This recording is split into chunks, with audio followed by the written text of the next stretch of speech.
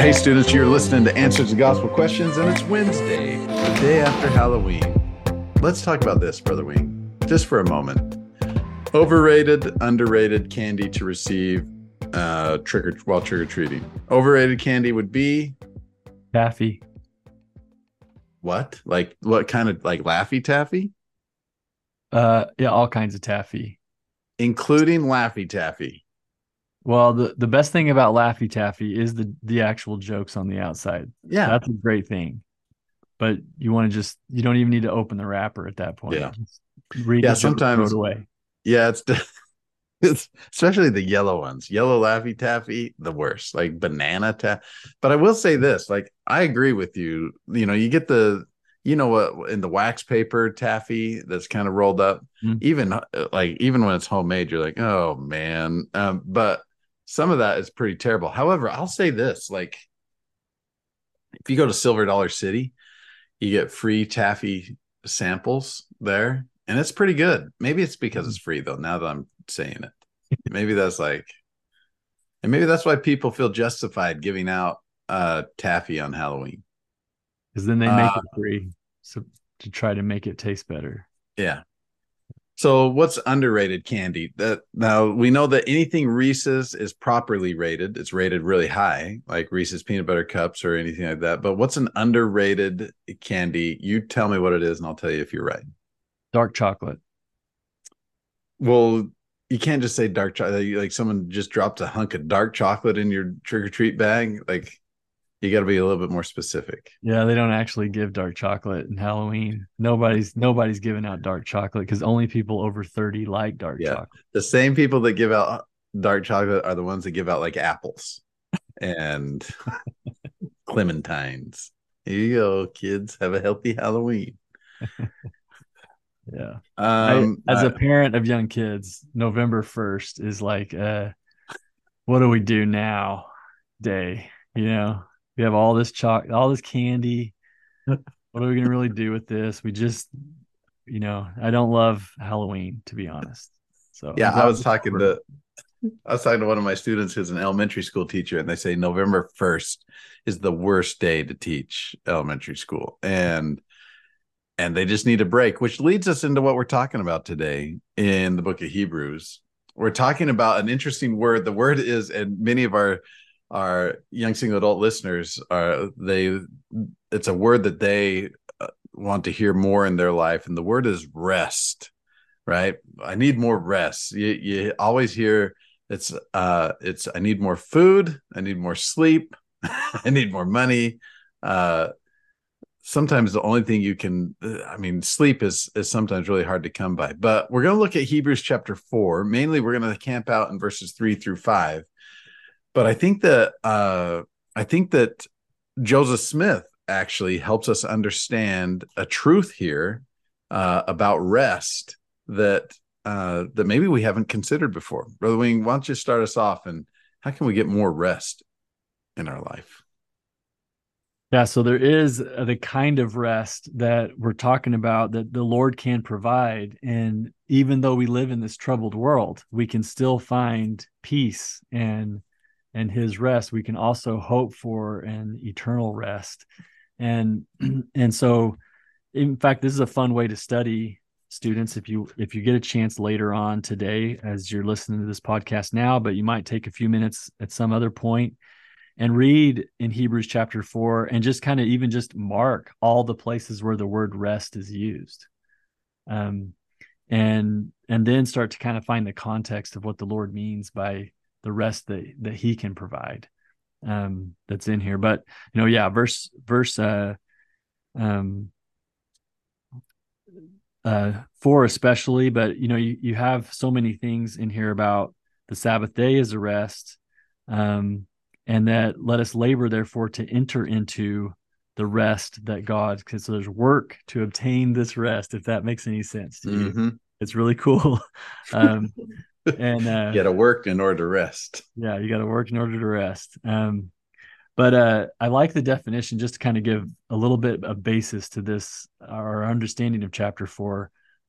Joseph F. Smith defined this kind of rest in this way. He said, to my mind, it means entering into the knowledge and love of God, having faith in his purpose and his plan to such an extent that we know we are right and that we are not hunting for something else. Like we've actually found truth and we can hold to that. There's a rest and a peace that comes with that.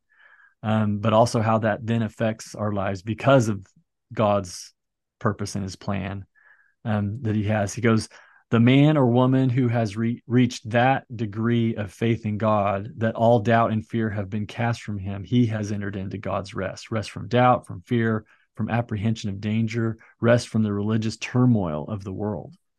So there's one way to kind of understand this rest that's here.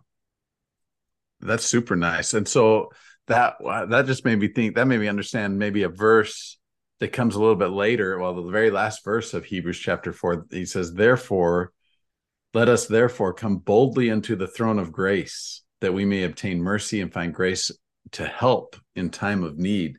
I think when we're confident, when our mind is at rest and our heart's at our rest, that we feel like we know that we're on the path that's leading, we're on the covenant path, as President Nelson often says, the path leading to exaltation, then approaching our Father in heaven, we can approach him in a much more bold way, not obviously not in an arrogant way or anything like that, but we can rely on him, and we actually have a working relationship with him.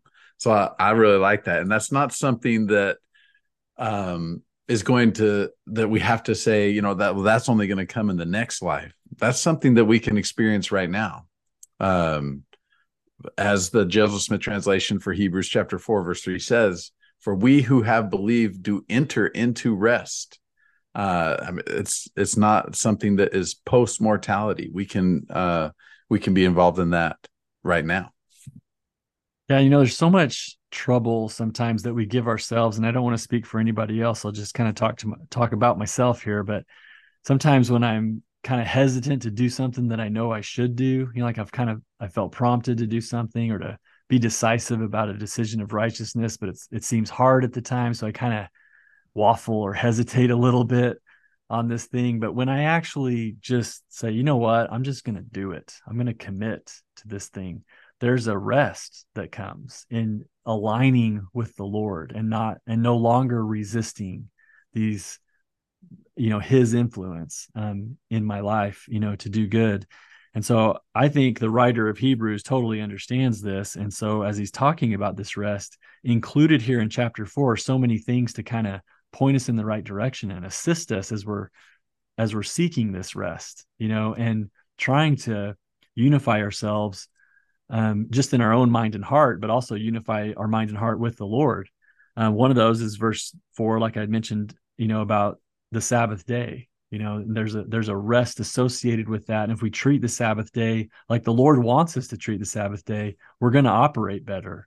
And there's going to be some rest there, not just physical rest, but also some mental rest. And then of course, the most of all this, the spiritual renewal that we need with that. Verse 7 is also kind of helpful to us, to rest. He says, today, if you will hear his voice, harden not your hearts,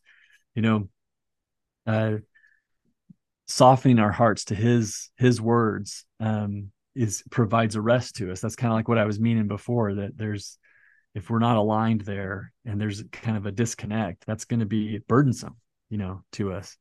Verse 11 is interesting. Let us labor, therefore, to enter into that rest, lest any man fall after the same example of unbelief. And so avoid this unbelief, these things that would cause us to doubt the Lord or his power, the truths that he teaches, the words of his prophets, like all of these things, this unbelief is going to really cause some issues for us and cause us to not have that rest there. The next verse, Brother Lawson, I know I've said this before about my favorite verse, but this one might actually be it. Really?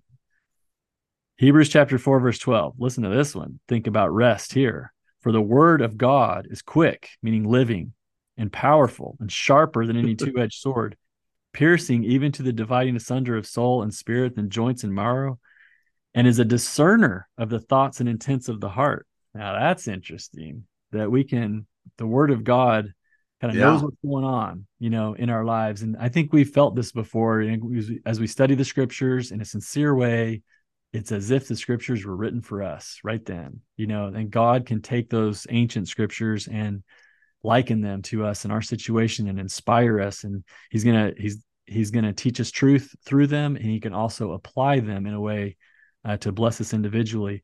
Now, when you go to the scriptures, anyone who's listened to this podcast, when you go to the scriptures that way, you're seeking in your life with your challenges, in your unique situations, your background, and you're like, I want to connect with the Lord. I want to be instructed and guided in my unique set of circumstances. And you let the scriptures speak to you through the voice of the Spirit. There's a lot of rest that comes with that, knowing that the Lord has the power to help you, and he can speak to you through his words that he's given to prophets and inspire them to write. That is rest. And so studying the scriptures is going to be a significant way to find this rest that we're talking about. And then I'll mention one more and then turn it back to you, Brother Lawson. But verse 14, seeing then that we have a great high priest that is passed into the heavens, Jesus, the Son of God, let us hold fast our profession. Another way to say that might be to hold fast your confession, your beliefs, the things that are true. Hold fast to that. And there's some peace and rest that comes with that commitment. Excellent. I think we should talk about that in our next podcast, about why Paul compares Jesus to this great high priest, or why Jesus is a great high priest. That'll be a good one. But awesome. Excellent. Study the scriptures. Let them discern your thoughts. I like that verse, Brother Wing. Nice job. Mm-hmm. All right, everybody. We hope you get some rest, spiritual and temporal rest as well. All right. You can come sleep in our institute classes. We love your guts, everybody. Stay righteous.